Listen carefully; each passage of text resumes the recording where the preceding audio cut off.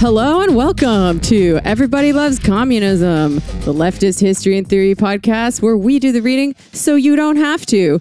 And in addition to history and theory, we also talk about the news sometimes because guess what, folks? History, it's happening. It's happening all the time, especially when there is some sort of movement of the class, shall we say, going on. It seems like it is worth covering. So today we have two very cool guests here. I forgot to let you guys say your names too. Who else is here on the podcast with me? Well, if anyone is listening to this podcast, you know who I am. I'm Aaron. If you haven't, first time listening, again, I'm Aaron. And my name's Jorge. What's up, everybody? And we are here with two very cool guests today. Their names are Max Alvarez and Mel Buer. Did I pronounce that right? Yep. Great. Max is editor-in-chief at The Real News, and Mel is an editor at The Real News. And that is a very cool kind of leftist alternative media outlet. So if you're looking for people who are going to tell you the real news, definitely check it out. Thanks for being here, guys. Yeah, thank you so much, y'all. Thanks for having us, comrades. I've known you guys, at least online I guess since I got on Twitter. And, Which time? Mel, Which time? Which account? Right? Which fucking account? But 4 accounts ago, 4, 5, 6 accounts ago, when Bernie was running or some shit like that in 2020. Probably. I knew your predecessors. I feel like Aaron's like a cat with 9 lives. Like, every time you start a new account, is it like you have no memory of the previous accounts? Or I try to scrub. I try to scrub any previous memory or post or tweets.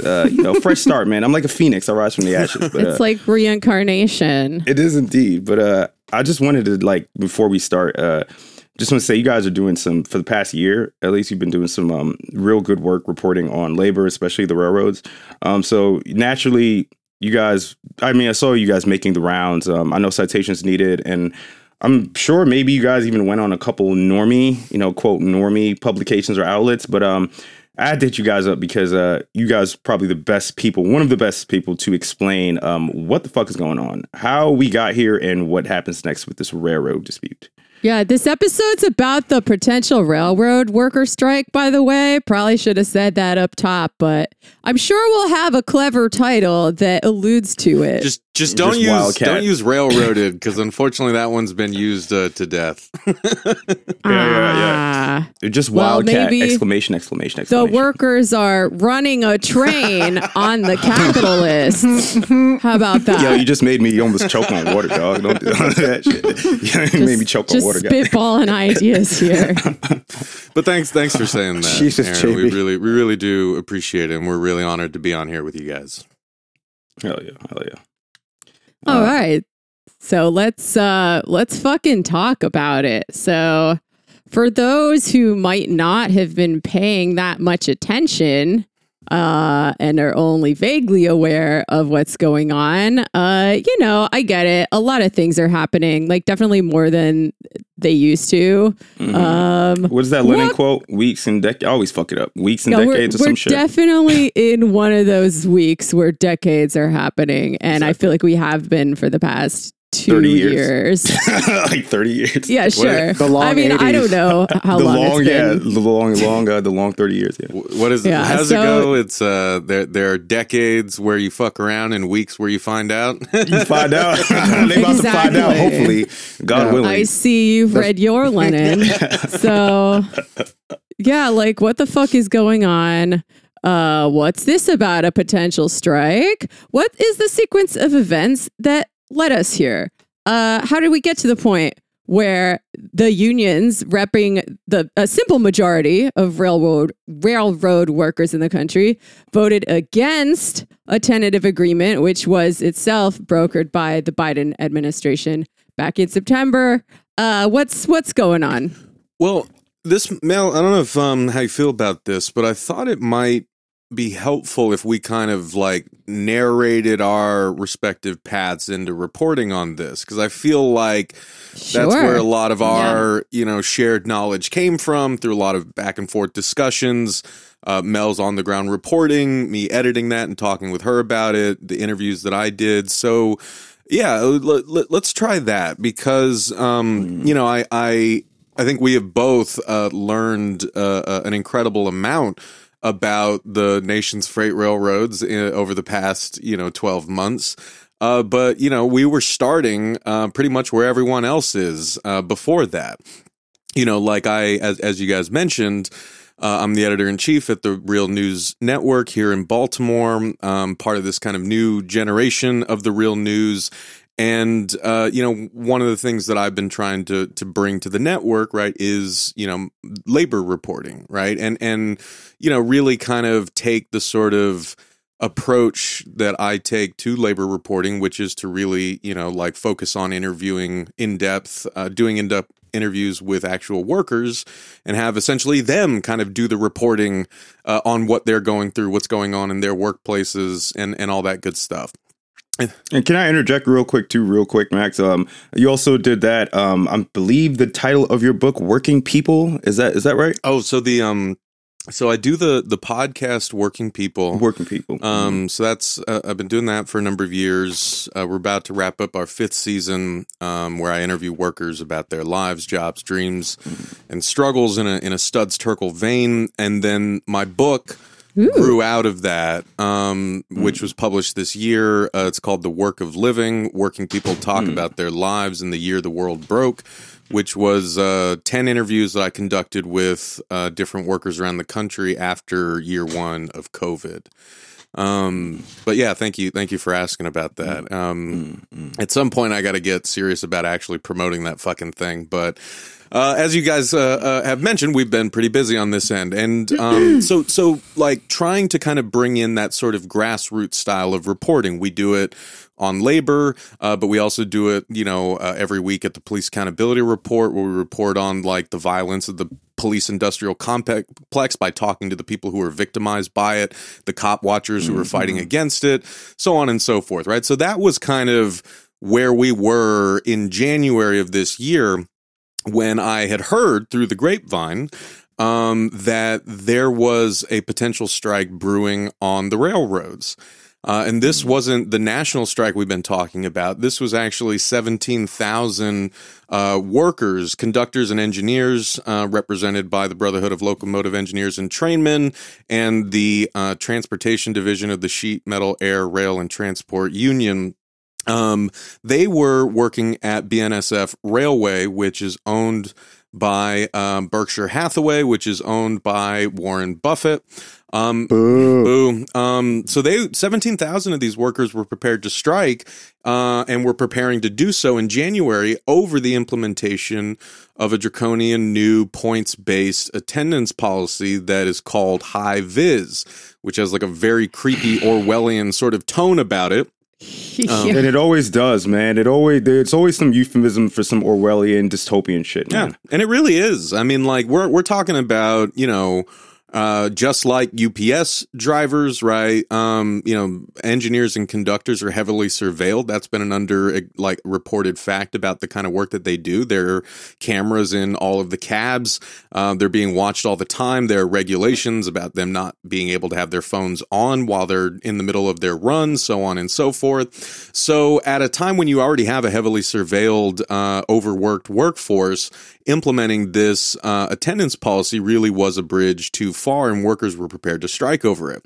Then I heard that a district court actually blocked those workers from striking when they were expected to hit the picket line on February 1st. So that prompted me to connect with a little group called Railroad Workers United, And it's been very cool because I remember reaching out to them when they had, I think, between 300 and 400 Twitter followers. And since then, I think now they're over 10,000.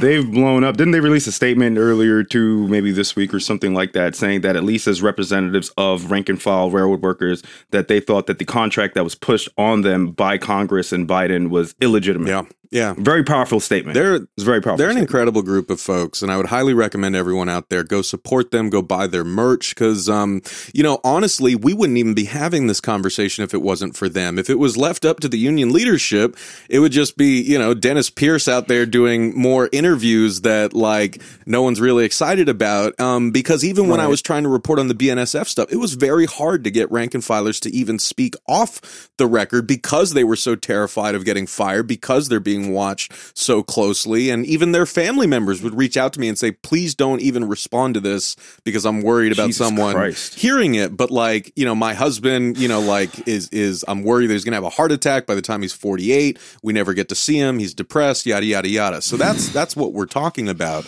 here. So anyway, I know I'm going long here, but I talked to a retired engineer, Jeff Kurtz. The great Jeff Kurtz also works with Railroad Workers United, and I did an interview with him about that BNSF block strike on February 1st. And the thing that he kept telling me was you have to understand, this is just the tip of the iceberg. This goes so much deeper than just a shitty attendance policy that everyone's pissed off about. What you have to understand is why the railroads are implementing these kinds of attendance policies, because it's not just BNSF, it's happening. Every Class 1 freight rail carrier has their own version of these horrible attendance policies. And these are also types of attendance policies that Mel and I have reported on elsewhere. Mel reported on Kellogg's workers last year striking over a similar attendance policy. The great Kim Kelly has gone down to Alabama multiple times for us at the Real News to report on the striking coal miners at Warrior Met Coal, who've been on strike for over 600 days, who are also fighting against a similar policy and complaining that they never get to see their families, and they're spending all their lives under the crust of the earth while their children grow up without them above ground, right? This is a problem that is really impacting workers in so many different industries. But on the railroads, when we started, to realize that the implementation of this attendance policy was almost a necessary feature of a larger business practice that has kind of taken hold of the nation's freight rail carriers when Wall Street realized that it could extract a shit ton of money from the country's freight railroads. And that didn't just happen yesterday. That's been going on for decades now. That's why Warren Buffett bought BNSF. He's not an idiot. He only picks winners, as people always say. He knew that the freight railroads, to put it in the terms of Cory Doctorow and the great Rebecca Giblin, in their new book, they write about choke point capitalism, and they talk about how it's like an hourglass, right? Imagine an hourglass where you've got customers on one side and you've got producers on the other side, and you've got these capitalist middlemen just squeezing the middle and basically creating that choke point. That is what the railroads have done, because what I'm going to toss it to Mel in a sec, but what we started to realize the more that we reported on this was it wasn't just the workers who were being run into the ground, and it wasn't just the attendance policies. I mean, they were being on call 24/7, 365.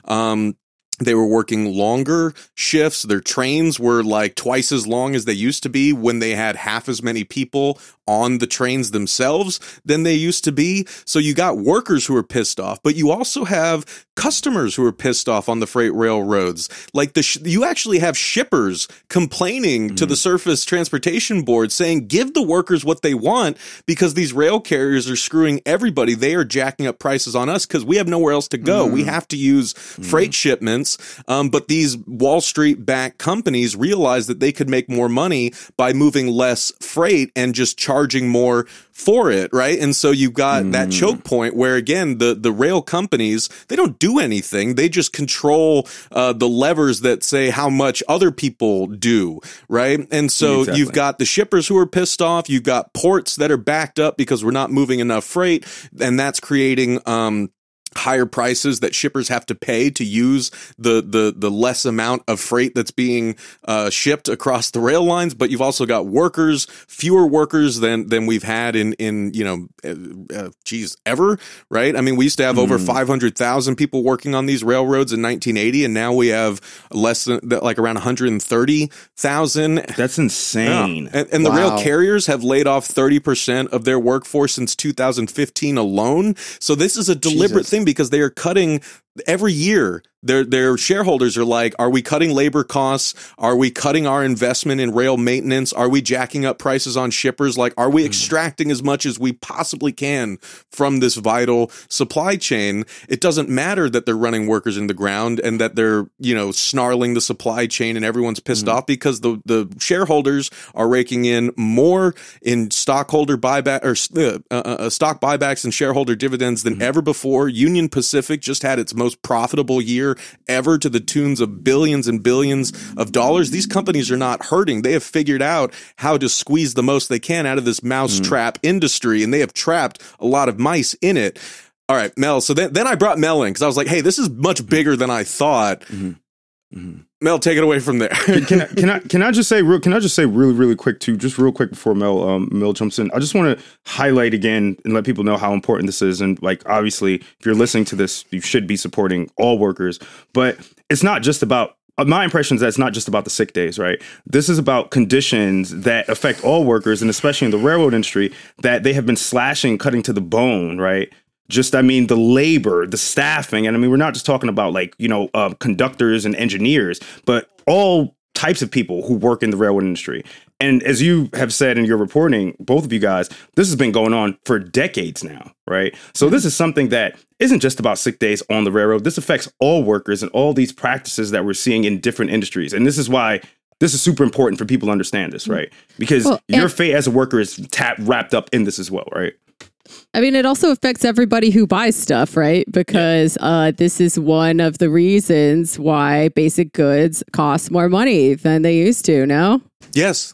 Yeah, well, you're passing the buck on to the consumer, right? Yeah.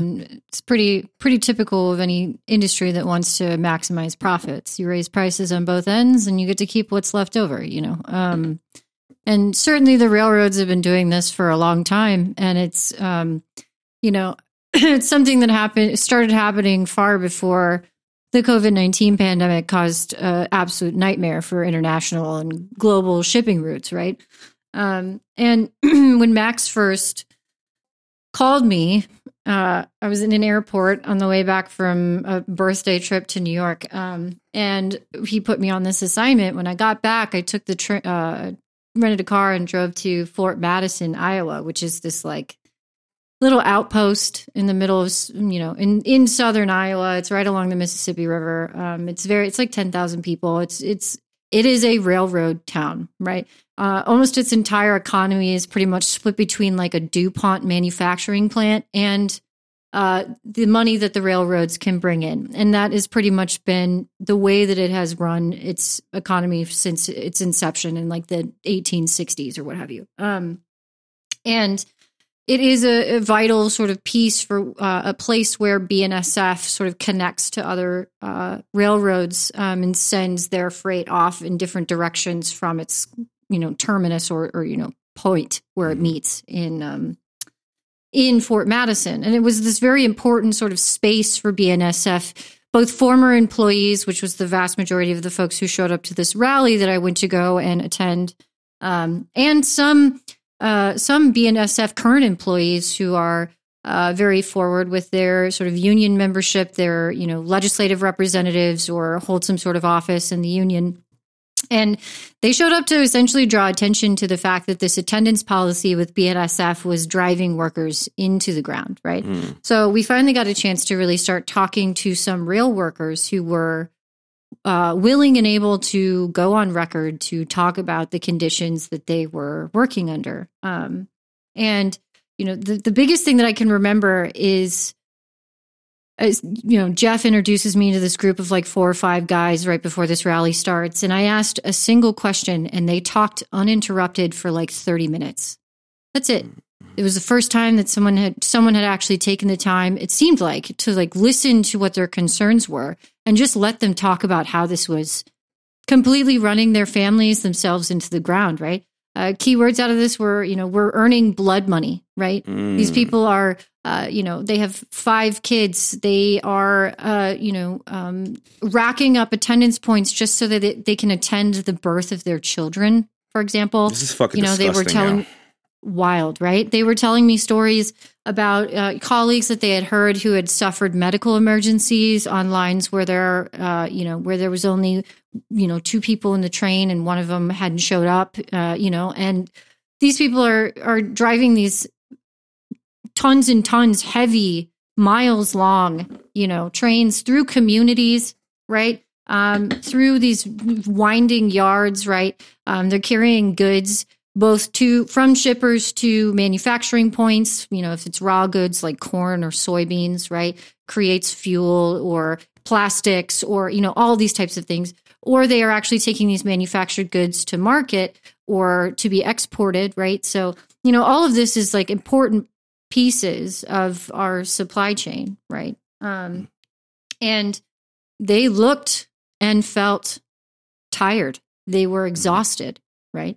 And they were ready to talk to people about what was going on with this. And granted, at this point, this was in May of this year. At this point, they had been at the bargaining table since January of 2020. Yes, I don't remember exactly when the date, but it was somewhere in the early part of 2020 is when their contract expired. So they had been bargaining for 2 years at that point. Wow. Got nowhere, right? And, in the midst of this bargaining, BNSF and I think one other rail line, if I'm remembering correctly, Max, had instituted high-vis or similar attendance policies. So they are in the middle of bargaining a new contract, and they are tacking this on to these workers who worked without complaint all the way through the pandemic, getting sick, right? Still showing up to work. Having to make these very almost life or death decisions about, okay, I'm feeling horrible and I need to go get checked out, or I just got diagnosed with cancer and I need to go see a doctor. But if I go to this doctor's appointment today, then maybe I won't have points for tomorrow in case my kid gets sick or ends up in the hospital or some emergency happens, right? So they're making a bargain with the devil every time that they decide to call out of work, right? Jesus Christ. And the company is not giving them the ability to even, when you lose points, you get like 3 chances, right? It's a 3-strike sort of thing. You lose points all the way down to 0. They ding you.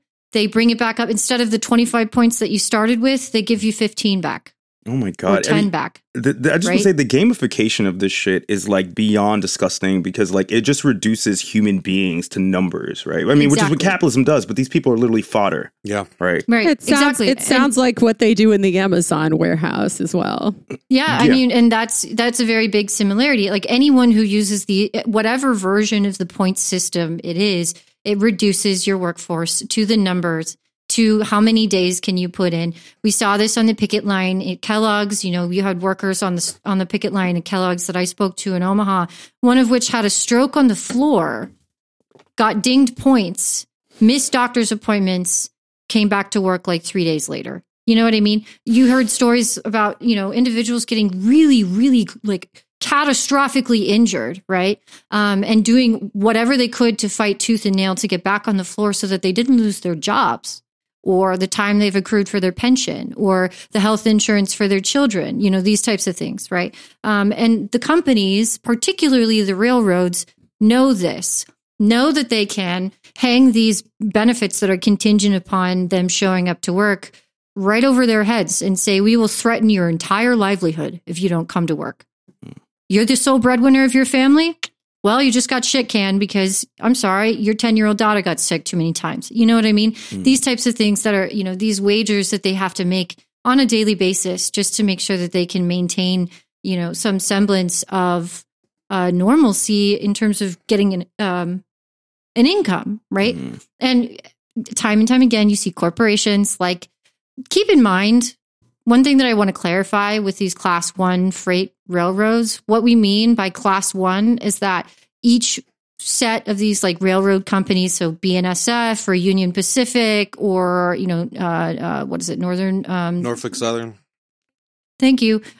These types of railroads, when we say class 1, it means how much freight are they moving and how much profit are they making. So we're talking like they're clearing a threshold of like 7-8 figures every quarter or every year. So they are the top earners in the industry. They make billions of dollars in profit at this point, right?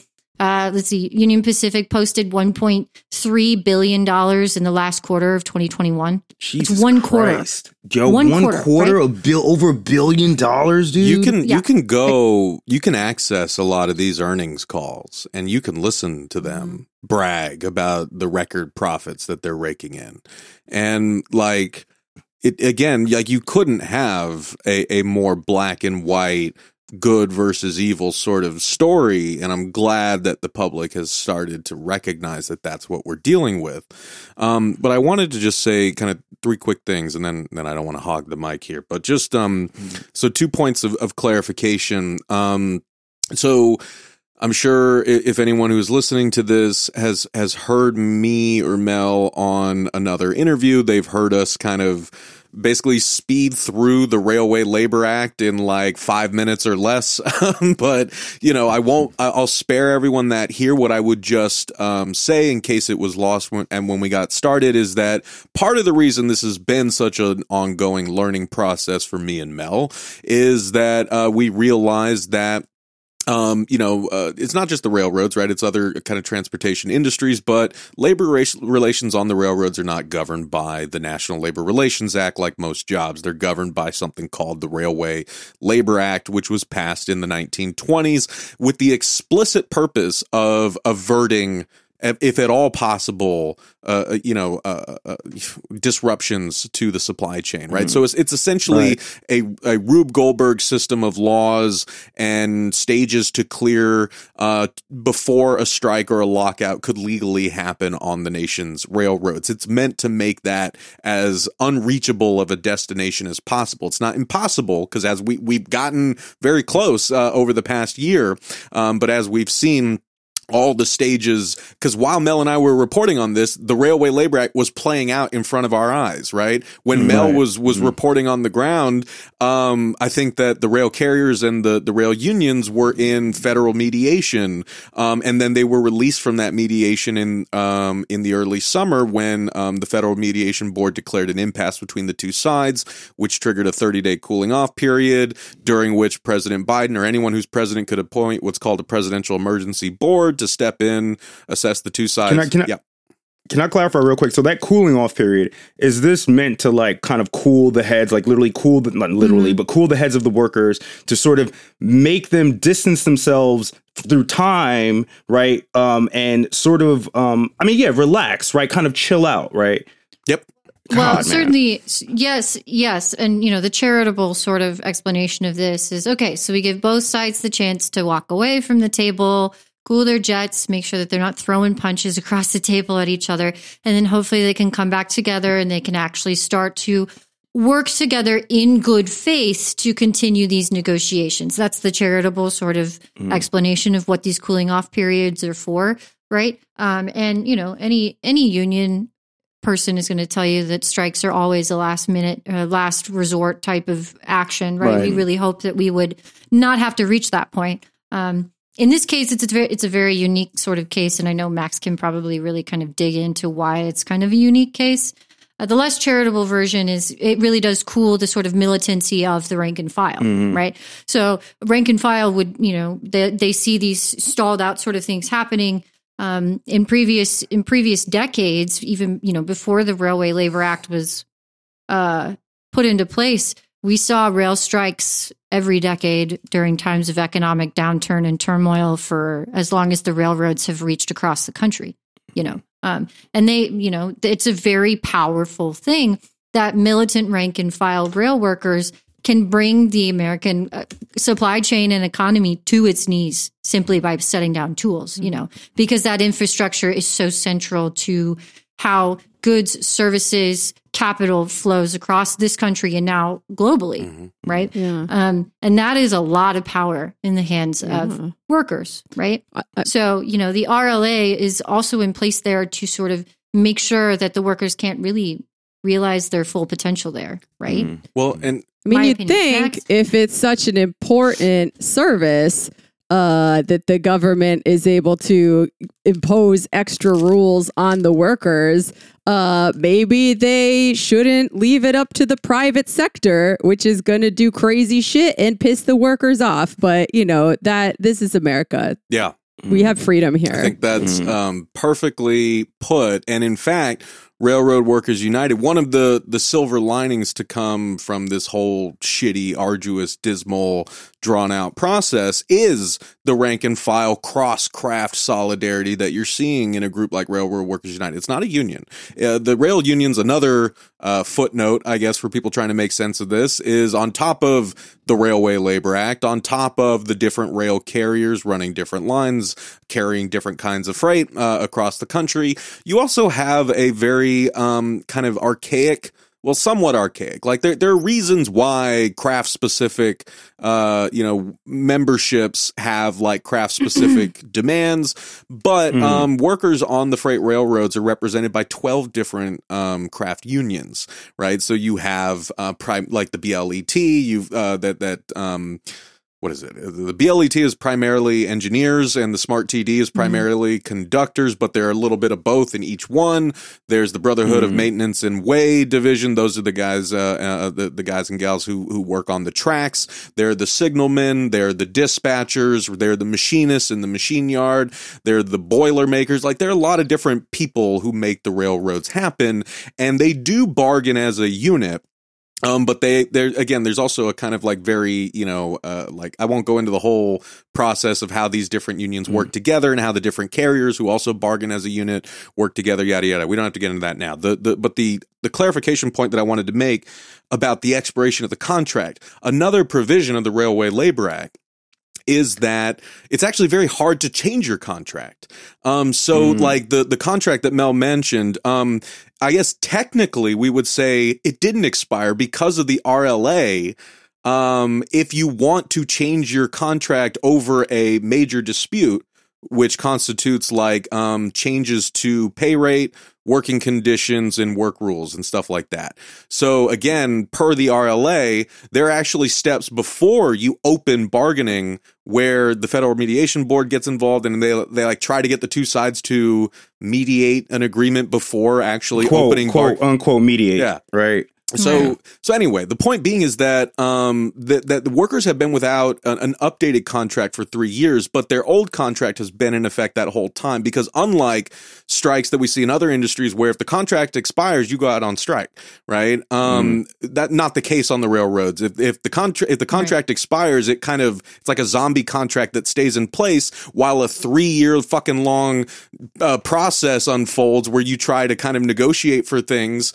And as we have seen, the thread that I want to connect here, because everything that we've seen over the past week where Mr. Pro-Union President Joe Biden pulls the rug out from under workers after a 3-year long process of trying to fight for a better contract, at the very end of all of that, Biden just steps in and tells Congress, we need to force workers to accept the TA that I helped broker back in September. That's the end of that. The saga is now over. And the thing is that the rail carriers have always expected that to happen if we got to this point, which is why the negotiations have gone on so long, because they've just been sitting there with their arms folded, not budging for shit. I think because they're ready for the end game. They're like, okay, we know what's going to happen, right? We don't have to negotiate anymore because Big Daddy Uncle Joe is going to step in, right? Yeah, or anyone, because Bush did it in 92. Like any president is going to cave to this. I mean, we can talk later about the things that Biden could have done if he actually was pro-union, but I just wanted to kind of clarify that point, in that like we are now closer to the opening of the next contract bargaining session in 2025 than we are the beginning of this one. And so one hopeful thing is that people are building momentum, looking forward to that, and they're going to be ready the next time around. The two other clarification points I wanted to make, the Amazon model that you mentioned, I think is really important.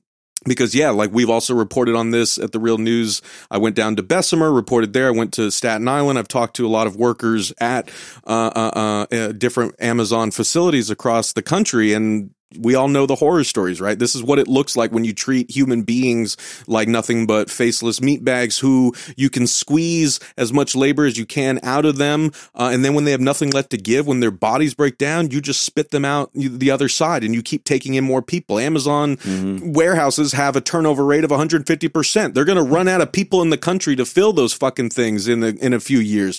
Now, it's like fucking Moloch, man. It is. You know? But the disaster is when you import that into the railroads.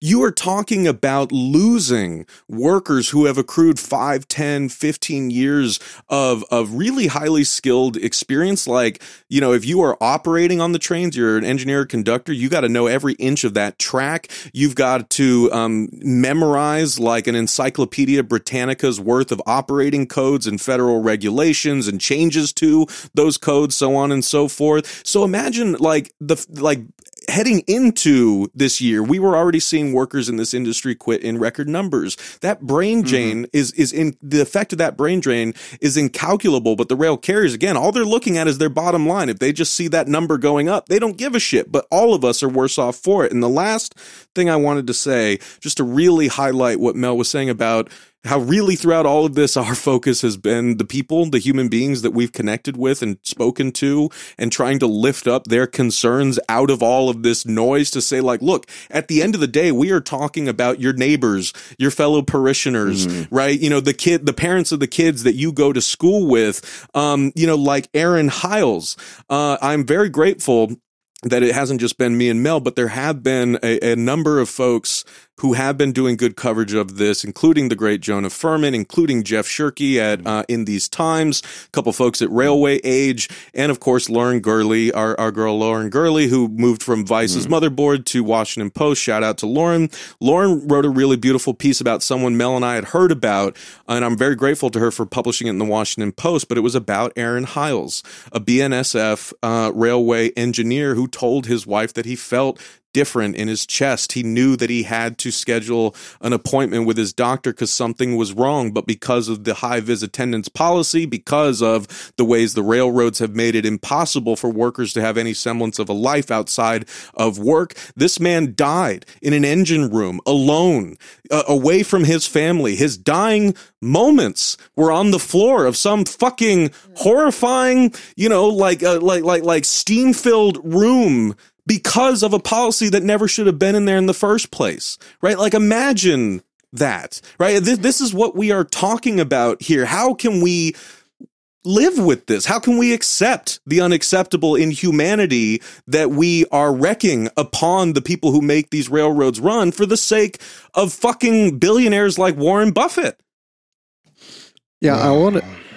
It's really Sorry, really, go ahead. That fucking tore me up, man. Go ahead, Jorge. Yeah, So no, fucked. I mean, it's really powerful in a sense of like it just shows like the immiseration of which like finance capital, which is important to point to as well here, that there's a reason why these railway companies have kind of shifted in the past few decades. There's a reason why you're pointing to around the 80s it started becoming much more intense, because there's the combination of like neoliberalism, which is really just like the extension of financialization in all companies, and in the domination of finance capital as this new era, like basically the new era of finance capital in our society has led to kind of really ratcheting up to what both of you were saying about increasing shareholder profits. And something I mostly really mentioned, you know, to kind of underline what you said a while ago, Max, it's just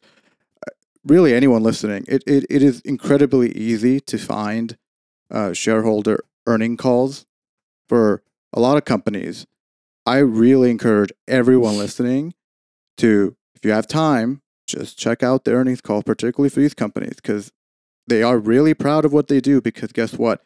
The audience is not you or I. It's not anyone on this who's listening. The audience are the earning class, the property class, the ruling class, and they're talking about how we're delivering for you, how we're extracting all this value from these workers. We don't care what's happening. We care that we're bringing the profit, bring in the value, so that your pocket that you did not work for, the money that we're bringing to you that you did not work for, someone else did, but don't worry about them.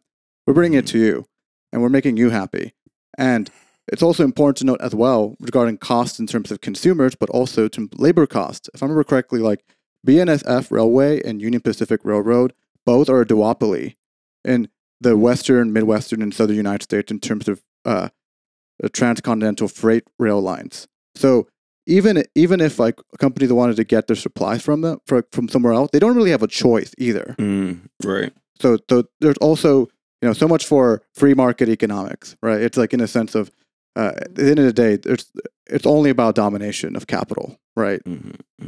Well, and we've talked about this on we talked about this on Citations Needed, right? There's only so much track that's built around the United States. Very few folks are building more track, right? And 100% of that track is owned by and divvied up by these major freight, carriers, right? These class 1 carriers, right? And they've made decisions and deals with each other to sort of, set out their turf and as far as they can share it, right?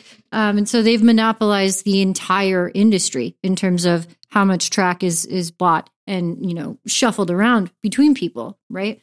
And so, yeah, you're right. The only option is to contract with them, is to use their rail lines, right? Even Amtrak buys pieces of the day in order to run their own trains pieces on that of the track. Day? Yeah. So, you have, say, for example, you have the California Zephyr, which runs from Chicago to Los Angeles. It starts in Chicago at 2 p.m. every day, usually, and goes all the way to California and then picks back up and comes back, and you can, depending on if you're going east or west, the time will always be the same when it picks up in your area. Like in Omaha, it picks up at 5 o'clock in the morning. If you're going to Chicago, if you want to go west, it drops off at 11 o'clock at night. You got to be there to get on the train, and there you go, right? So that's just one line. That is what they have, contracted for that line, which I think Union Pacific and portions of BNSF are the ones who own that piece of track. And we're talking about a federal agency that's renting from a private fucking railroad company. Is that what we're talking about? Like Amtrak is essentially renting this track, this line of track out from a private entity. That's insane to me.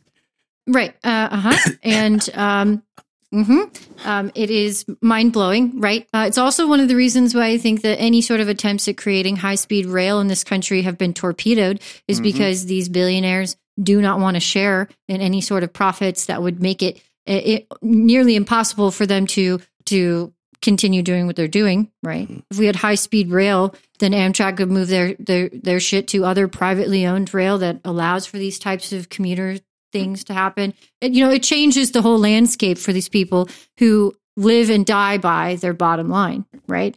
No matter what the cost is. And the cost is pretty substantial in terms of workforce loss, in terms of how much delays happen at the ports. I think we're still like 8 or 9 days behind in terms of getting freight out of the ports onto trains to where they need to go. And that was before we had shortages. That was before the worst of the pandemic came through. That was long before this. This has been a problem for many, many years. Yeah. Oh, please go ahead. Sorry. Oh, I think the biggest thing to say here is that, the higher the profits, the farther away you get from realizing that it really is human beings are the ones who are creating these profits for these companies, right? That was a big thing that, through Max's fantastic editing and through my work on this article that came out that I, wrote in July, was really driving home the point that whenever you hear mainstream media talking about the supply chain, it is devoid of the humanity that makes it run. And that's on purpose, right? Because if you think about the actual human people with lives, with families, with hopes, dreams, with pride in their jobs, with careers they've been doing for decades, right? All of these people have put themselves, their livelihoods, their bodies, whatever you want to call it, on the line to keep this shit moving. And they believed these companies, when these companies said, you are essential through this pandemic, let's work together to make this continue working, right? And what happens when we get into our recovery phase of the pandemic? They're like, actually, just joking. We're going to make this really fucking difficult for you. Yeah, good you luck weren't essential. watching You your weren't kids grow up. You weren't essential. You're expendable. And one thing I want to note real quick, I think Jamie wanted to say something. I just want to note, like, you brought up the media, the mainstream media, and it is so frustrating. I remember on Citations Needed, they played a maybe 30-second clip of anchors and reporters framing it as consumers versus railroad workers, as if the railroad workers are the fucking ones that are preventing little Jimmy from getting his Christmas presents. I mean, this kind of disgusting. I mean, it's just, how do you blame the people that are like blood, sweat, and tears, who have decades of experience, and you're blaming those people for the consumers, right? Or the supply chain, as you said, Mel, which is devoid of any humanity at all, right? But I'm thankful, though, at least that I think that workers across the country, I think, right, or at least what I've seen, they're on the side of the workers, right? Like, they're not like that fucking stupid where they're like, I mean, there's some people I see online saying dumb shit, but these people don't fucking matter, right? They're not real people. But I think most people understand, like, no, I mean, like the railroad companies, they're the ones that are putting this squeeze, this hourglass sort of construction that you were talking about, Max, right? So I just wanted to note that out. I mean, how disgusting it is that the mainstream media is trying to pit workers against each other, right? Well, or workers against consumers, or all workers against each other. Well, the mainstream media is owned by capitalists, and the capitalists are interested in profit. But if they have a large amount of wealth, they want to park that wealth in these particular assets.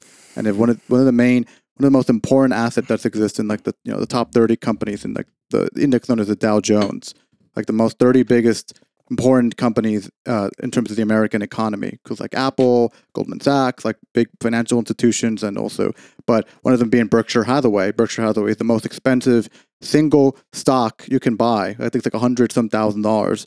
So if you're a wealthy person, particularly someone who owns like CNN or Fox News or things of that nature, then oh yeah, I don't want my shares of Berkshire Hathaway to go down. So exactly. Then I will be like, no, the problem are these pesky workers that are meddling with my profits. Exactly. Well, and go ahead, Jamie. I mean, what we've been talking about all along is the commodity form, right? Like, there's a reason that Marx starts Capital with the commodity and talks about how this is so central to capitalism, this thing that's the only thing that we see, the only thing that the average consumer sees or interacts with, all of the things that are concealed within that, and all of the relationships between people, such that, we're more interdependent for our material survival than ever. But most of the things we use on a daily basis were made by workers whose names we'll never know. Usually a chain of workers whose names we'll never know, and who will never know each other's names, right? Because they are all over the world and they speak different languages. And it is a very rude awakening sometimes when people who are not used to thinking about this have to say, oh, there are human beings involved here. Maybe the way to break out of this, and the reason why my life is so shitty and alienating, maybe we need to rebuild these relationships, and that is the key. Maybe one sort of hopeful side effect of the pandemic is that the sort of illusion, the veil between this idea that, human beings are the ones who create these commodities. They are the labor that creates the wealth in this world. That sort of veil has just been totally shredded, right? You really do see the sort of the humanity that exists within, every piece of production at every stage of the sort of economic push forward, right? And I think in many ways, particularly with the strikes and the sort of uptick in labor organizing, I mean, 2022 is the year that's had one of the largest union drives in the last 15 years. The most union drives have happened this year in the last 15 or 20 years. And that's with a severely underfunded NLRB trying to help things along, right? You have private sector things like Starbucks stores, like Amazon warehouses that typically have not seen or enjoyed the protection of unions. They are now unionizing, right? So people are sort of waking up to or be feeling more empowered to join in these organizing drives and to really sort of reach across and feel like they can speak to their neighbors, right? And a lot of the coverage, the labor coverage that I've been engaged with, that Max has done through both Working People and through the Real News Network, is really sort of putting that face to this work, right? Putting that face to the working class to make, to make it, the sort of chief concern of ours as journalists is to provide that, that hand up, the microphone, tell us about your lives. Tell us about not just the struggles that you're engaged in, but just who you are as people, right? That's the one thing that I really enjoy about talking to workers on a regular basis, right? It's the thing that makes me get up in the morning and want to keep doing the work that I'm doing, is because these are some of the most radical, beautiful, wonderfully class-conscious individuals, people who may have voted for Trump last election, who still understand class dynamics, right? And who are very attuned to that as members of the working class, and also understand what it means to be standing on a picket line, for example, and understanding the meaning of solidarity, and what it also means to, feel empowered as, the producers of that labor, the ones who bring that labor to these profits, right? And they are asking for some of those profits back in order so their lives can be improved, right? Beautiful. Let's do it. You know what I mean? And I think this particular very public contract fight is sort of a perfect storm of radicalizing events, right? Where your layperson who is not part of the ostensible left, who is not maybe connected to the labor movement writ large, right? Who watches CNN and then goes to work and comes home and what have you, now sees this very stark example of what happens when capital is trying to squeeze blood out of its workforce when they don't have anything left to give, right? It's reduced a lot to this sick leave policy, but that is also an effective tool for messaging for these unions, right? Because they can say, we were asking for 7 days. Right. Like that's it, right? And both the Biden administration and Congress and the rail carriers all said, fuck no. What does that look like to the regular person? Looks like shit. Disastrous optics, right? Yeah, that's what I was going to ask about, right? Like, I know it's not only about sick days, but to the average person who maybe has an office job or another kind of job where they get sick days, the idea that the workers cannot have any paid sick days is like, what the fuck? Like, you'd have to be a pretty fucking cruel, evil person to not think workers are even entitled to that. So, like, why are the railroads so hesitant to give workers these sick days, right? Because it's standard in so many industries, which are presumably controlled by capitalists who are just as greedy. Like, I don't know if, maybe the railroad ones are like worse people, but that's not a material explanation. So, beyond like the basic fact that, my basic understanding of Marx and common sense tells me, capitalists want to minimize the number of workers they hire, obviously, because each additional hire cuts into profits in a way that simply working fewer workers harder does not.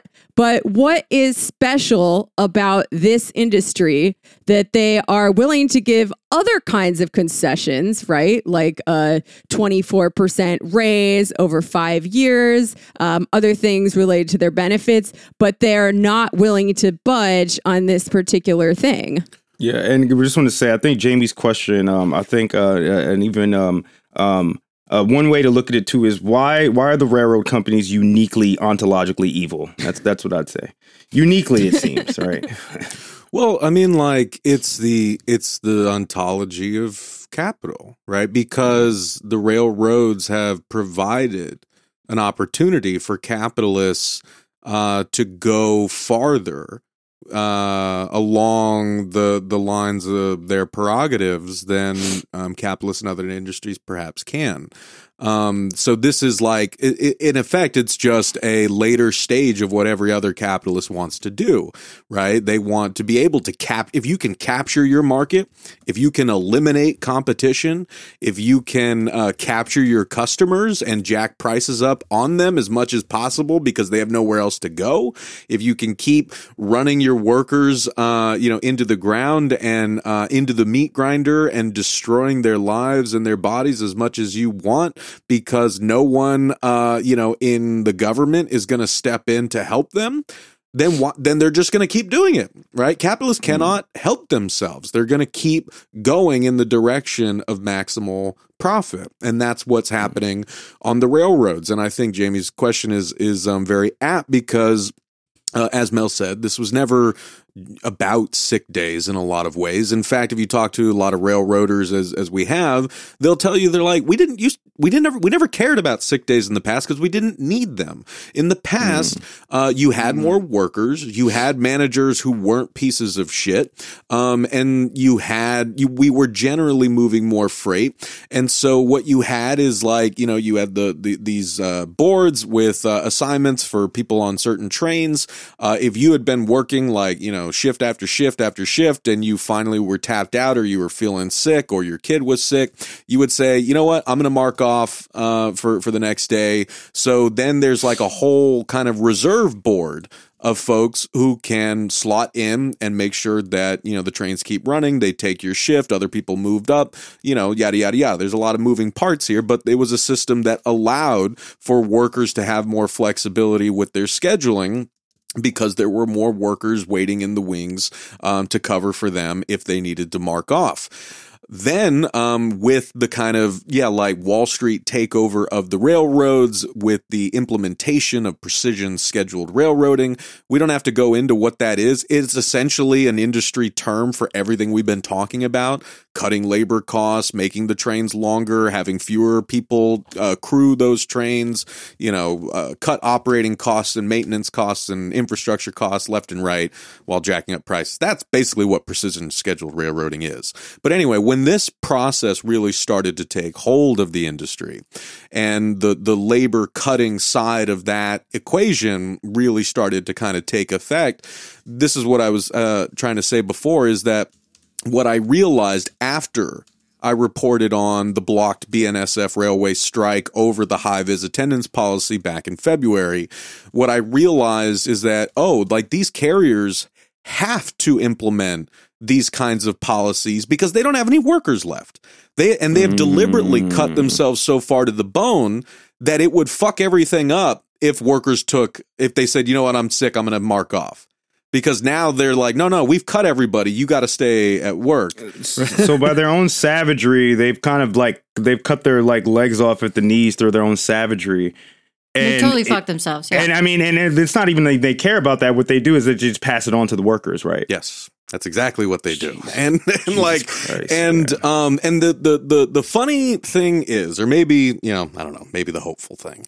But this goes to, the question that was raised earlier, right? About the growing public consciousness and the growing awareness among other types of workers of what's really going on here, and how more people are calling bullshit on the corporate media spin, just like like you were saying, Aaron, whether that's like Jake Tapper holding up a baby and saying why are you guys trying to take Christmas away from this baby, right? He did not. It was basically like that, like the citations needed clip that we played. I mean, he might as well have done that. Yeah, he might as well. Wow. It was all like, Christmas is coming. This could shut down the economy. It would cost. There was an industry generated figure that kept getting cited in every media outlet that I saw, which was a rail strike could cause the U.S. economy $2 billion a day, right? But what I want to say to that. And again, I know I get, I'm human, just like all of us here.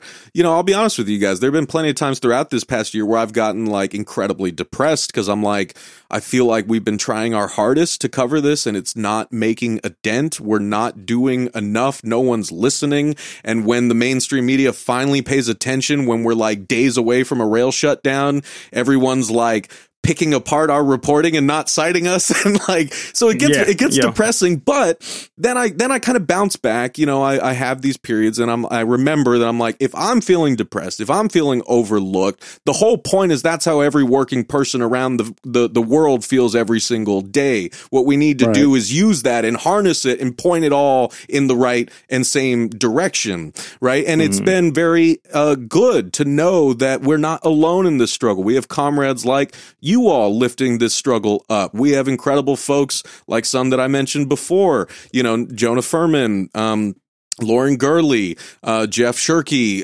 like so many folks, the Valley Labor Report, so many folks doing what they can to contribute to raising public consciousness about that, and Railroad Workers United, you know, like doing, going on a full court press and like getting the workers out there. Like, we're in the struggle together. And I think that when we are feeling, you know, like we need to take a step back, it's very good to know that we've got, you know, other folks pushing in that direction.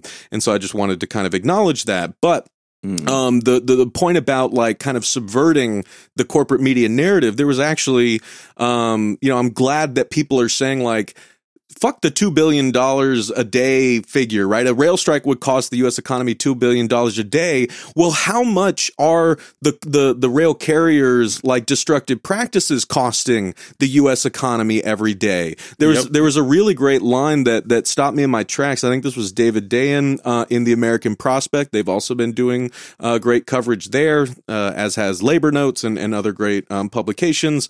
So he wrote, This is from one of the rail shippers, who was like earlier in the year begging Biden to act.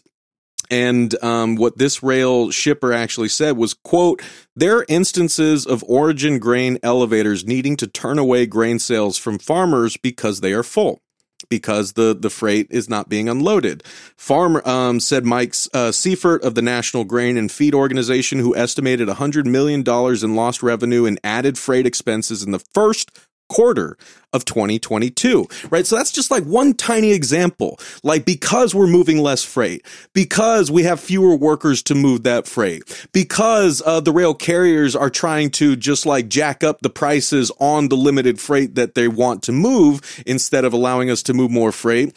How much is that costing all of us? Like we already mentioned, the ports being backed up. How much is that causing the U.S. economy? Or remember 2 years ago when everyone was like pointing to that, I think it was a Union Pacific train in Los Angeles that got looted and that derailed and got looted, and it was a national story. It was like, oh my God, crime is you know through the roof. What now more people are pointing out, because I think it was Jalopnik, a great little like online magazine that broke the story. They were like, hey, Union Pacific just did another round of layoffs 2 weeks before this happened. And also that train was longer than it should have been. So like that whole media generated like, you know, narrative of like crime being through the roof was actually just another example of corporate malfeasance run amok. And like now more and more people are seeing that, which I think is very hopeful. But to your point, Jamie, I just wanted to say, I think more people, and we're hearing this from other workers who are saying, okay, if in fact rail workers are too vital to the supply chain to be allowed to go on strike, if in fact the freight rail industry is too essential to the supply chain to incur such disruptions, then frankly, the freight railroads are too important to be in private hands, let alone in the hands of corporate vampires who are destroying the whole system for the sake of profit. So like, I think more people are starting to make human that. lives, right? Right. Yeah. Well, Railroad Workers United is actually pushing that campaign forward. They started that campaign, 2 months ago? That was really sort of trying to raise the conversation around nationalizing the railroads. And these are rail workers who work on the railroads for these companies, right? So, you know, it'll be interesting to see in the next couple of years how far that campaign goes, because it would be nice. It would be nice. They did it during World War I. Just found that out today, doing a little bit of research. But then, guess what? They gave them back. The government unnationalized them because, again, this is America and we can't have nice things. Yeah. And actually, on that tip, Jamie, kind of talking about government intervention, and I'm sitting here in Georgia, and tonight the polls just closed at 7 for Raphael Warnock and Herschel Walker. And I mean, I always go to the polls with a heavy heart. You know how they talk about shaming people into voting for, I think people should be ashamed of voting. I think when you leave the polls, you should feel icky and kind of gross. But I did that today, and I'm, thinking about this interview that we're going to do and thinking about the response from elected officials. And I want to kind of split this up. Jamie asked 3 great questions. I kind of want to split them up, combine them, but kind of split them up. So you have 3 kind of factions. You have Biden and the establishment Democrats. You have progressives, right? These DSA backed electeds. And then you have like the right? So I guess to kind of ask these questions, one, what could Biden and the Democrats have done in this situation to create a good outcome for the workers? And what did they actually do? 2, what's up with Republicans like Ted Cruz, who voted against stopping the strike, right? Obviously, I'll let you guys answer, but I just want to put this up front. It's cynical, right? These guys don't give a shit about workers. I think, Mel, you said in the Citations Needed episode that you guys did that 364 days out of the year, they're going to be using all of their political power and resources to crush workers, right? And thirdly, this is what I was kind of getting at with you in the DMs, Max. What the fuck is up with the progressives in Congress, man? What's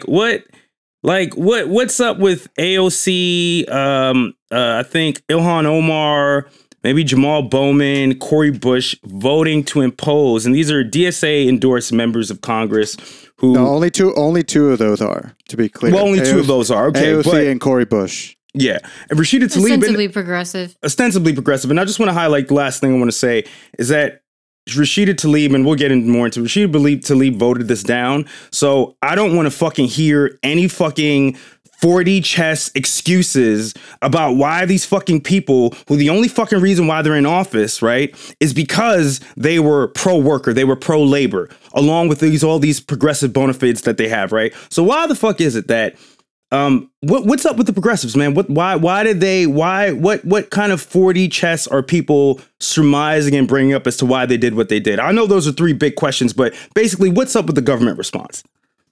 Well, I think I can answer the first question and maybe a little bit of the second question. And then Max, if you want to tackle the progressive question, I think you would have a much more succinct analysis. I think I'd probably just start yelling. So succinct is not normally a word that is attributed to me, but thank you.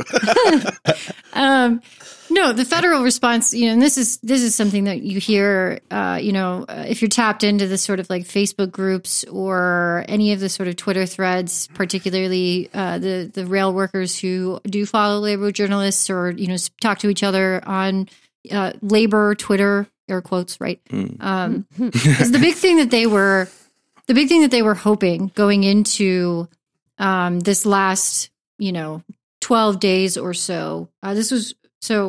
The Biden administration signaled that the Congress should move on passing a legislation on November 28th.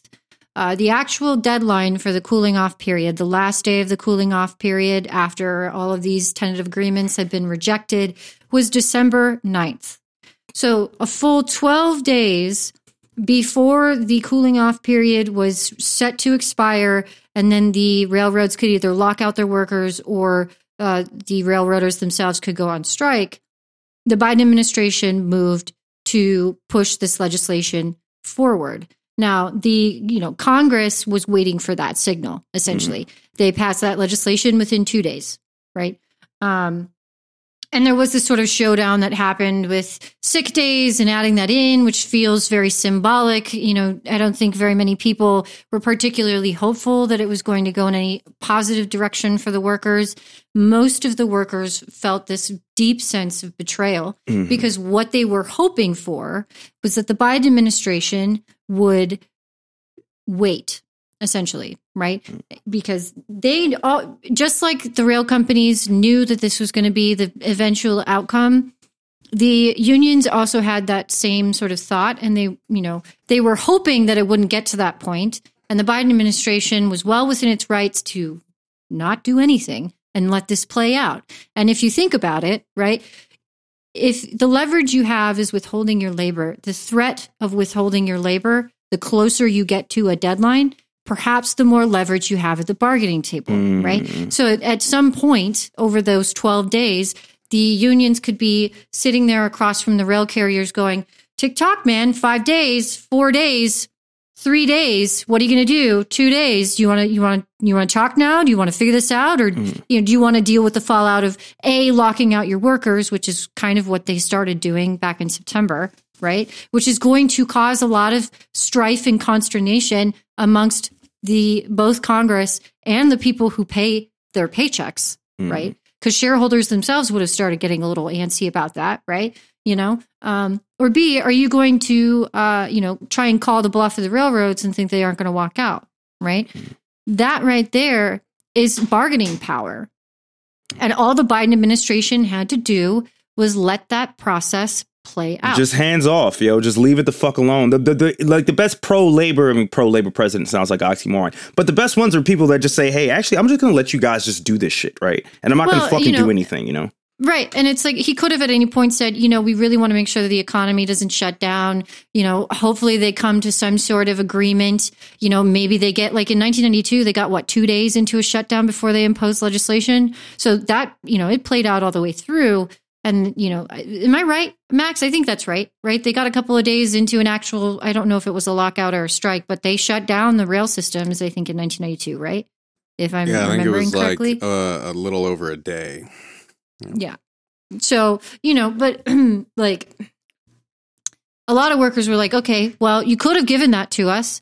You really didn't say much in September beyond at the 11th hour starting to direct, Labor Secretary Marty Walsh to walk into those boardrooms and start brokering a deal because they didn't want that shutdown, right? They let it play out to the last minute, the last possible minute, right? The Biden administration, in many ways, I think for a lot of workers, they felt that he deliberately jumped the gun because he didn't want to piss off these rail bosses. And he sided with capital over labor. And that is what they see. They saw that as a true betrayal. And you saw, take it with a grain of salt because Facebook is full of reactionaries, right? But there were a lot of Democratic voters who said, I voted for Biden. Never again. Never going to vote Dem again. I have been screwed over. Fuck this party, right? Which is a reasonable reaction. No, that's the sane reaction to have. Right. Be like, fuck these people.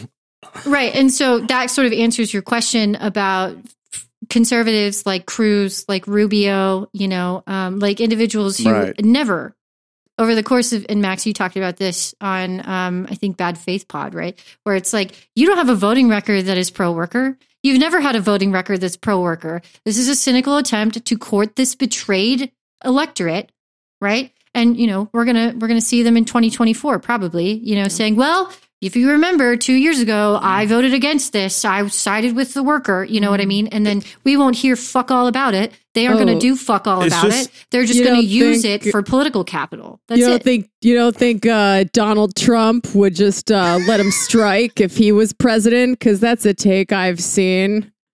Hell no. But the thing is that that he's not president, right? So it's like what Biden just did is he just handed the layup to the fucking Republicans. I mean, look, bro, it's like, look, dog. All right, of course you're gonna side with capital, right? But at least to have the political calculus to stay in power, right? So that you can continue fucking workers over, right? When you're in power. But you've just passed the fucking ball and handed it to the Republicans. And of course, we all here know that they're full of fucking shit. But I mean, like the way that people conceive politics is they look at it in individuals and personalities, right? And whoever is in office, they're going to blame that person, right? They're going to blame them. So, I mean, once again, like you were saying, Mel, of course, fucking Ted Cruz is a cynical bastard who doesn't give a fuck about workers. But you've made it seem like Republicans, by not being in power, by the ones that are not imposing this contract that the railroad workers rejected, you're making it look like the Republicans are better than the Dems in this issue, right? So it's just, the political calculus is not even fucking there. Again, it's, neither side is on the side of the worker, right? When you have to circle the wagons, the ruling class looks out for its own. They have class solidarity, right? Which is exactly what we saw with Congress. They all sided with the rail bosses with capital because they can't afford, either politically or otherwise, to have the workers take their power and effectively shut down the economy for however long, right? Yeah. And that is the position that they're, sitting in and talking about. And I think sort of twisting the knife a little bit is this additional sort of provision that the House tacked on for the 7-day sick leave. They punted to the Senate, knowing that the Senate wasn't going to. So we got to talk about that a little bit, because that shit. Okay, this is the 4D chess that I was bringing up earlier, right? This idea that if you had split up the bill and added the sick days, I guess as like an addendum or some shit like that, right? You had split them up, that at least that would have had a chance to pass, right? But it wasn't going to fucking pass anyway, right? And the fact that, and some of us may feel differently here, but I mean, the fact that like Rashida Tlaib voted against it. You didn't, if it was going to pass, you didn't have to fucking vote for it. So I don't want to hear about any like, oh, well, we were trying to do this, that, and the other. Like, what are you talking about, dog? Your role as they're not even progressive caucus, but I mean, you should be antagonistic, right? To the center, right? You should be antagonistic to the right. For you to go along and use it as like, the excuse, well, we thought that it would be easier to pass it this way. And I've seen like workers say that they agree with this tactic, right? I'm just like fucking armchair quarterbacking here, but it just doesn't make any sense to me. So I want to talk about that a little bit. Like what was the utility? What did they think they were going to do with that? I guess the question is like, what did they actually knew it was going to happen? But what did they think they were going to do by splitting that up? Well, I think Jonah Furman put it best when he went on Chapo earlier this week, that as far as Biden and Pelosi were concerned, at the beginning of last week, the sick days were not on the table anymore. Because Biden, I saw the news when Biden made this announcement, and I thought it was him trying to kind of, it felt like a very Trumpian move. Like he was saying like, oh, we're not going to basically change the TA that I helped broker in September, just because, right? And I was like, yeah, I want to take credit for the shitty deal. I want to take credit for the shitty deal. Yeah, that's basically I was over here like, why? Why not? Does it count as brokering if the majority of workers didn't want it?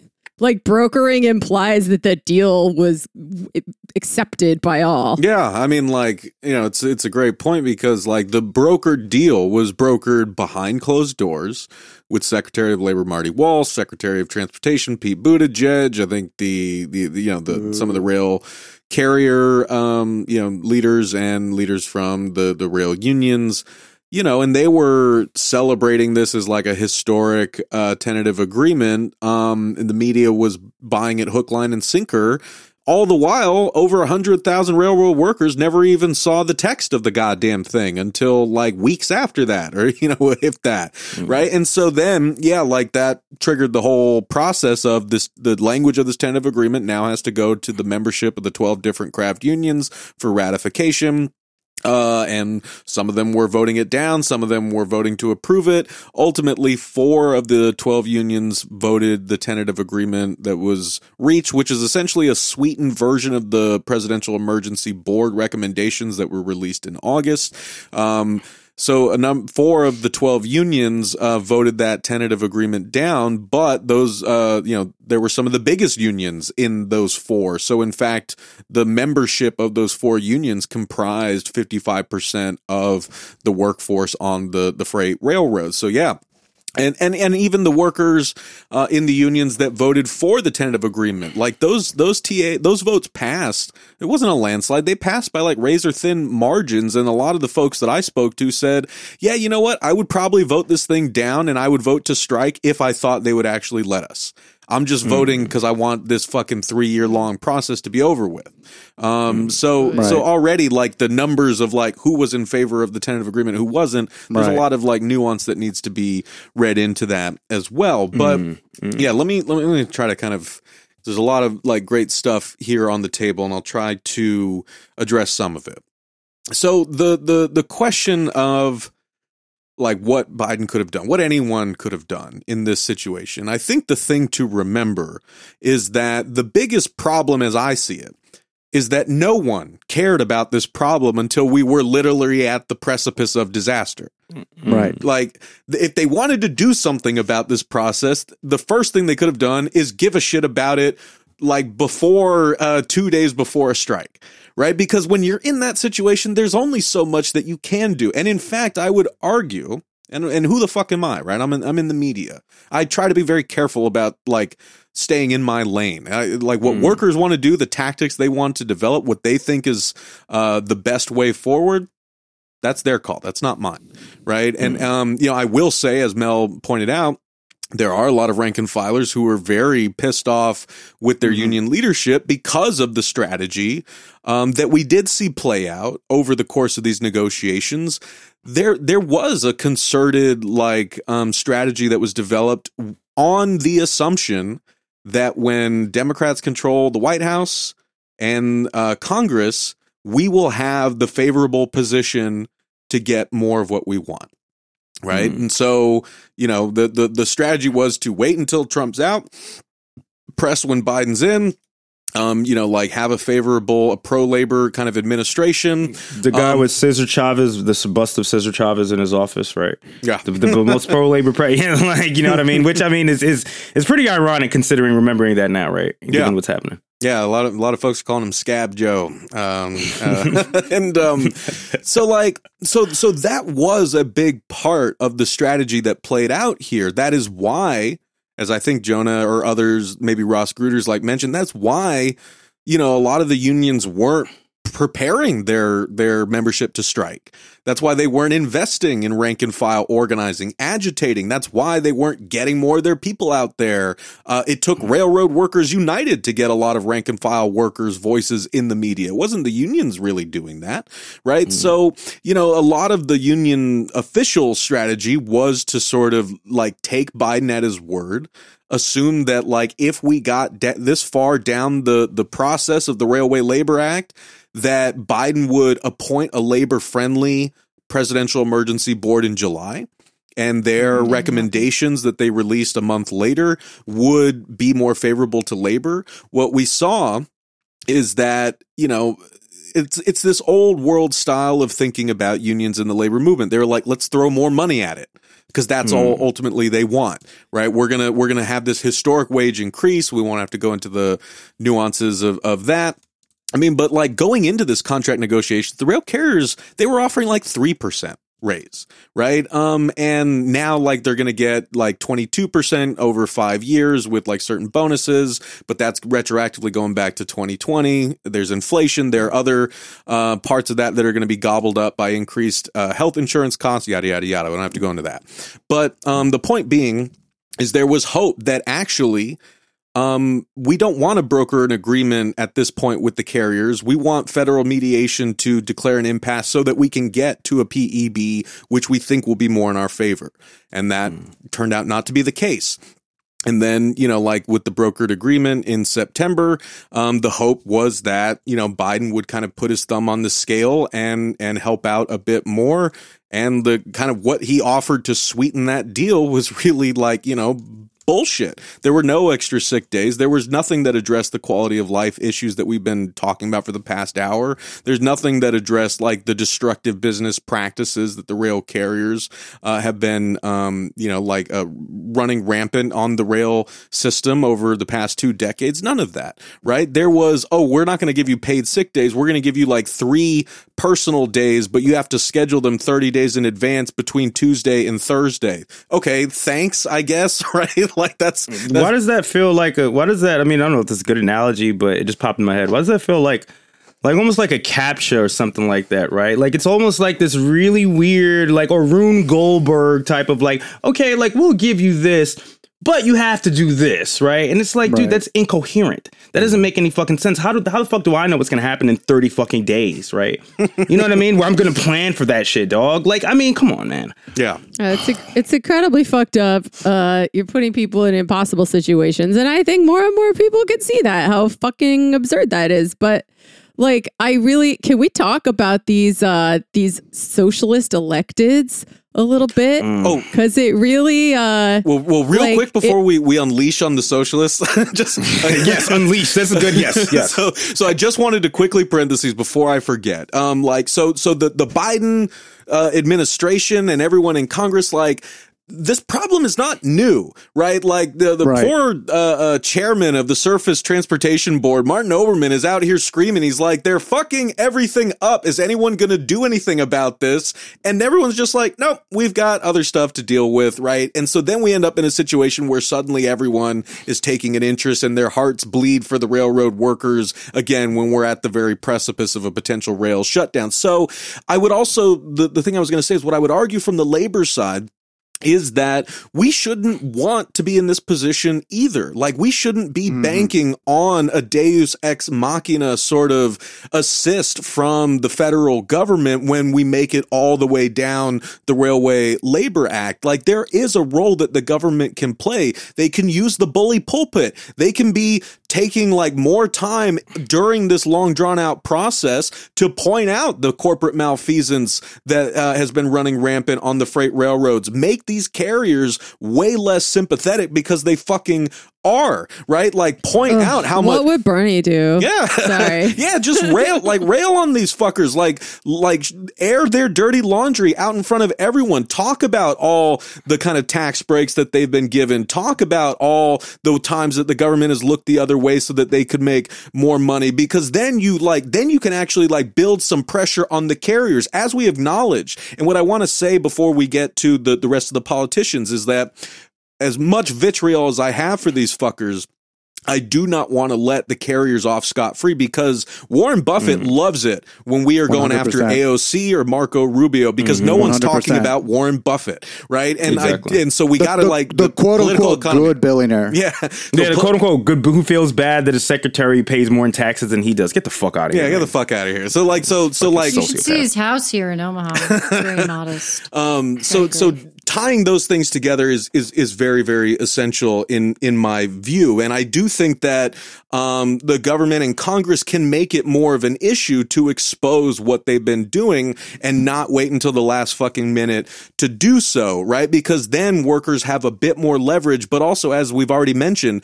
this whole time, the carriers have not had any incentive to change their ways because they know the government is on their side, because the government is not doing what I just suggested that they do, right? So that plays into the labor negotiations, that the government isn't feeling, or the carriers aren't feeling any pressure from the government, from the public, if they're just hearing pissed off workers and shippers, but they don't really have to do anything to appease them, then they're just going to keep going on the way that they are. So I would say that there are more things that the government can do on that side.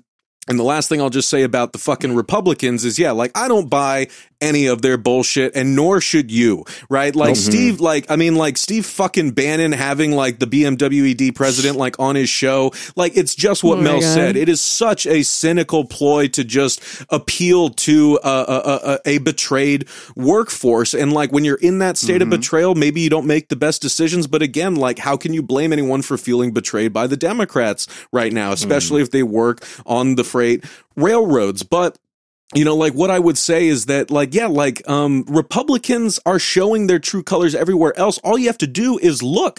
Some of them, like, I think the most complaints that have come from congressional Republicans towards any agency is the NLRB. They want to kill it. It is Republicans who are responsible for the fact that the NLRB's budget hasn't been raised in like a decade. They want to throttle that goddamn agency because they hate unions. They hate workers banding together. They've been very open about that. But when they're in situations like these, the stakes are incredibly low for them to make symbolic gestures like they actually do stand with the working man, when they really don't. And their voting record shows that they don't. And like, we have to like call it out when we see it, because it was Republican senators who were trying to, quote unquote, avert a national rail shutdown in September by forcing the terms of the PEB down workers' throats, the way that Biden just forced the TA from September down their throats. So like the crumb trail is all there, but it's just so it's just so amazing that, like, you know, like, in the one hand they can speak out one side of their mouths while actually engaging in anti-labor practices or pushing this shit, right?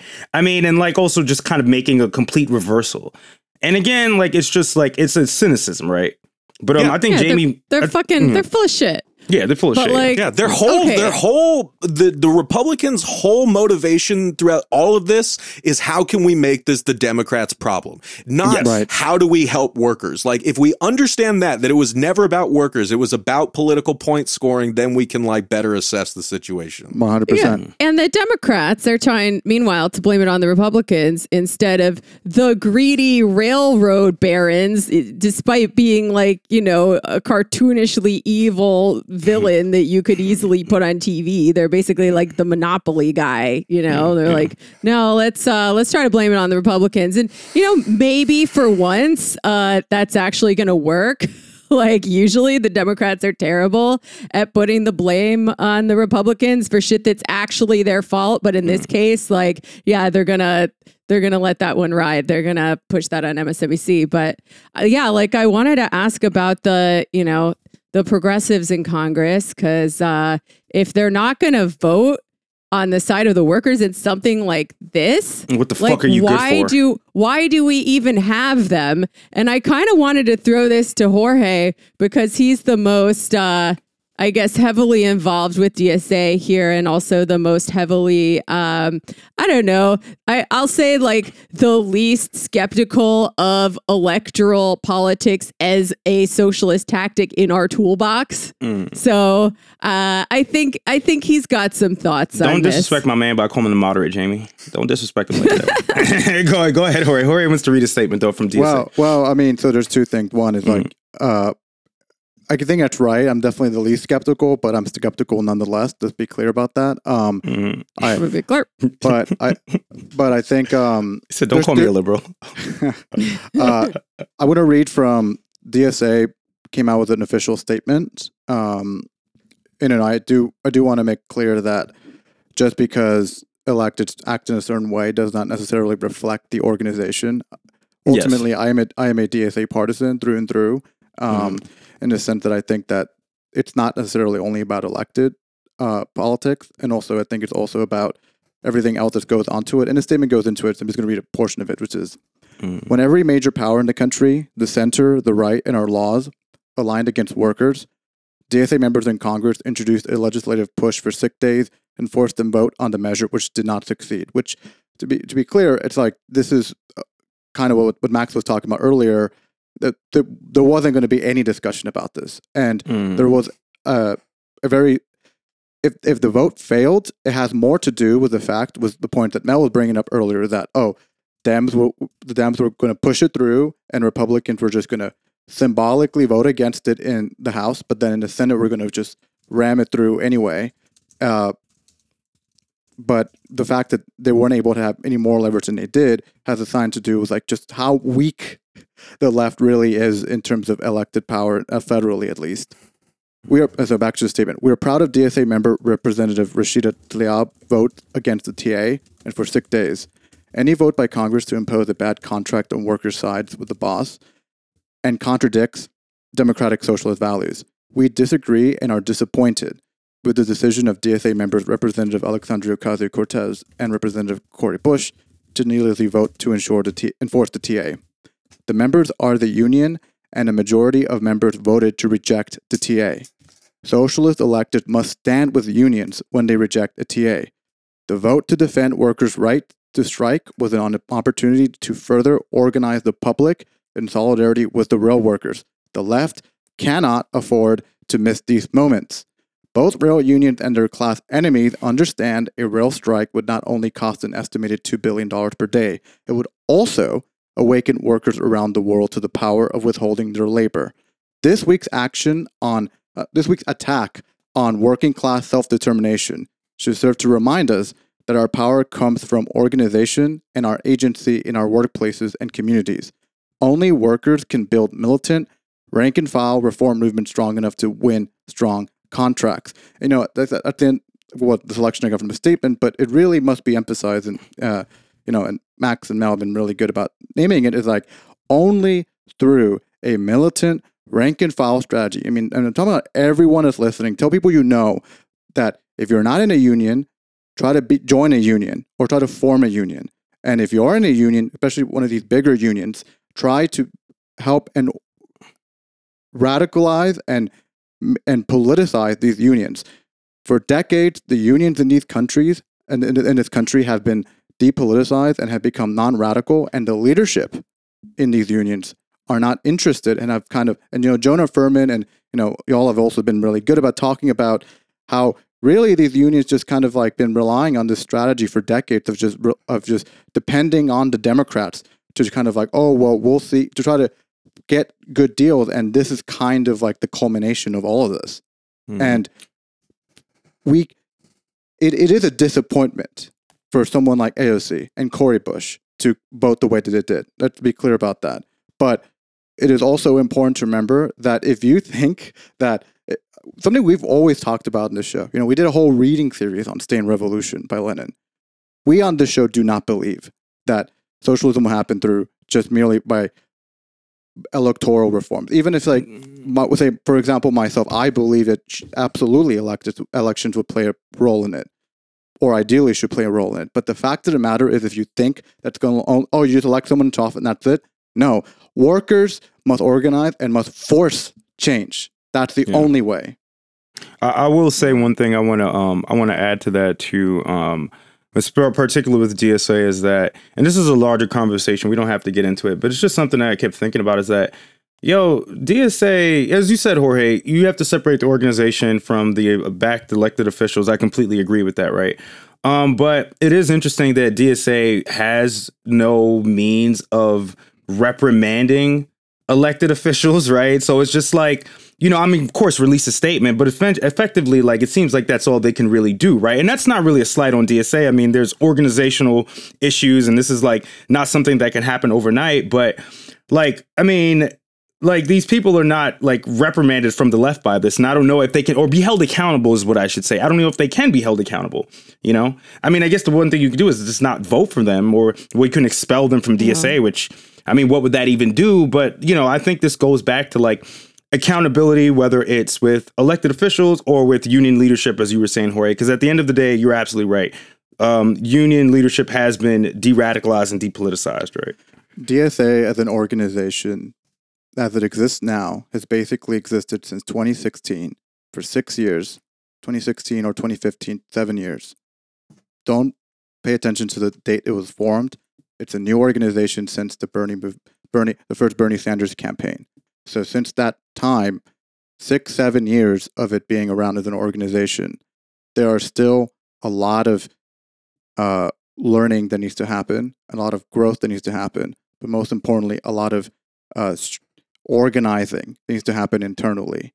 And things that you bring up, Aaron, absolutely. These are active questions. No one has a real answer to this.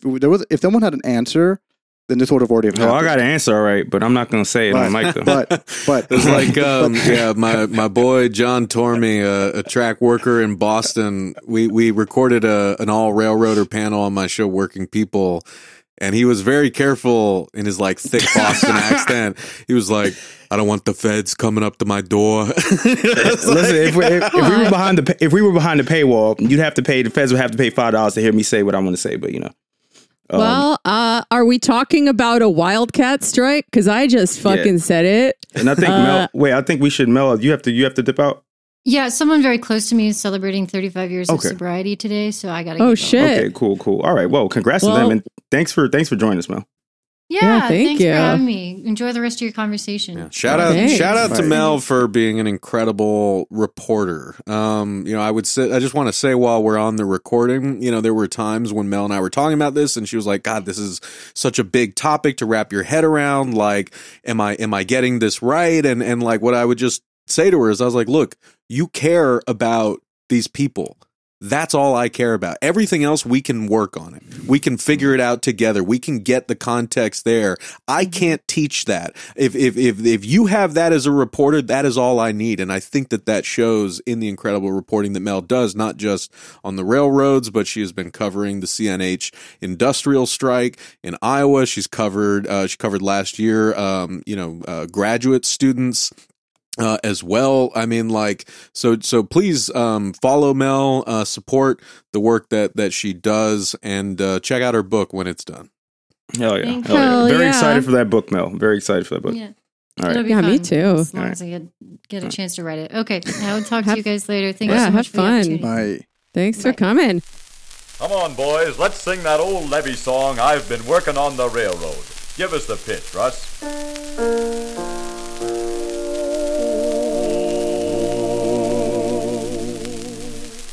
I've been working on the railroad all the livelong day. I've been working on the railroad to pass the time away. Don't you hear the whistle blowing? Rise up so early in the morn. Don't you hear the captain shouting? Dinah, blow your horn. Oh, I was born in Mobile town. I'm working on the levee. All day I roll the cotton down. All working on the levee. I've been working on the railroad all the livelong day.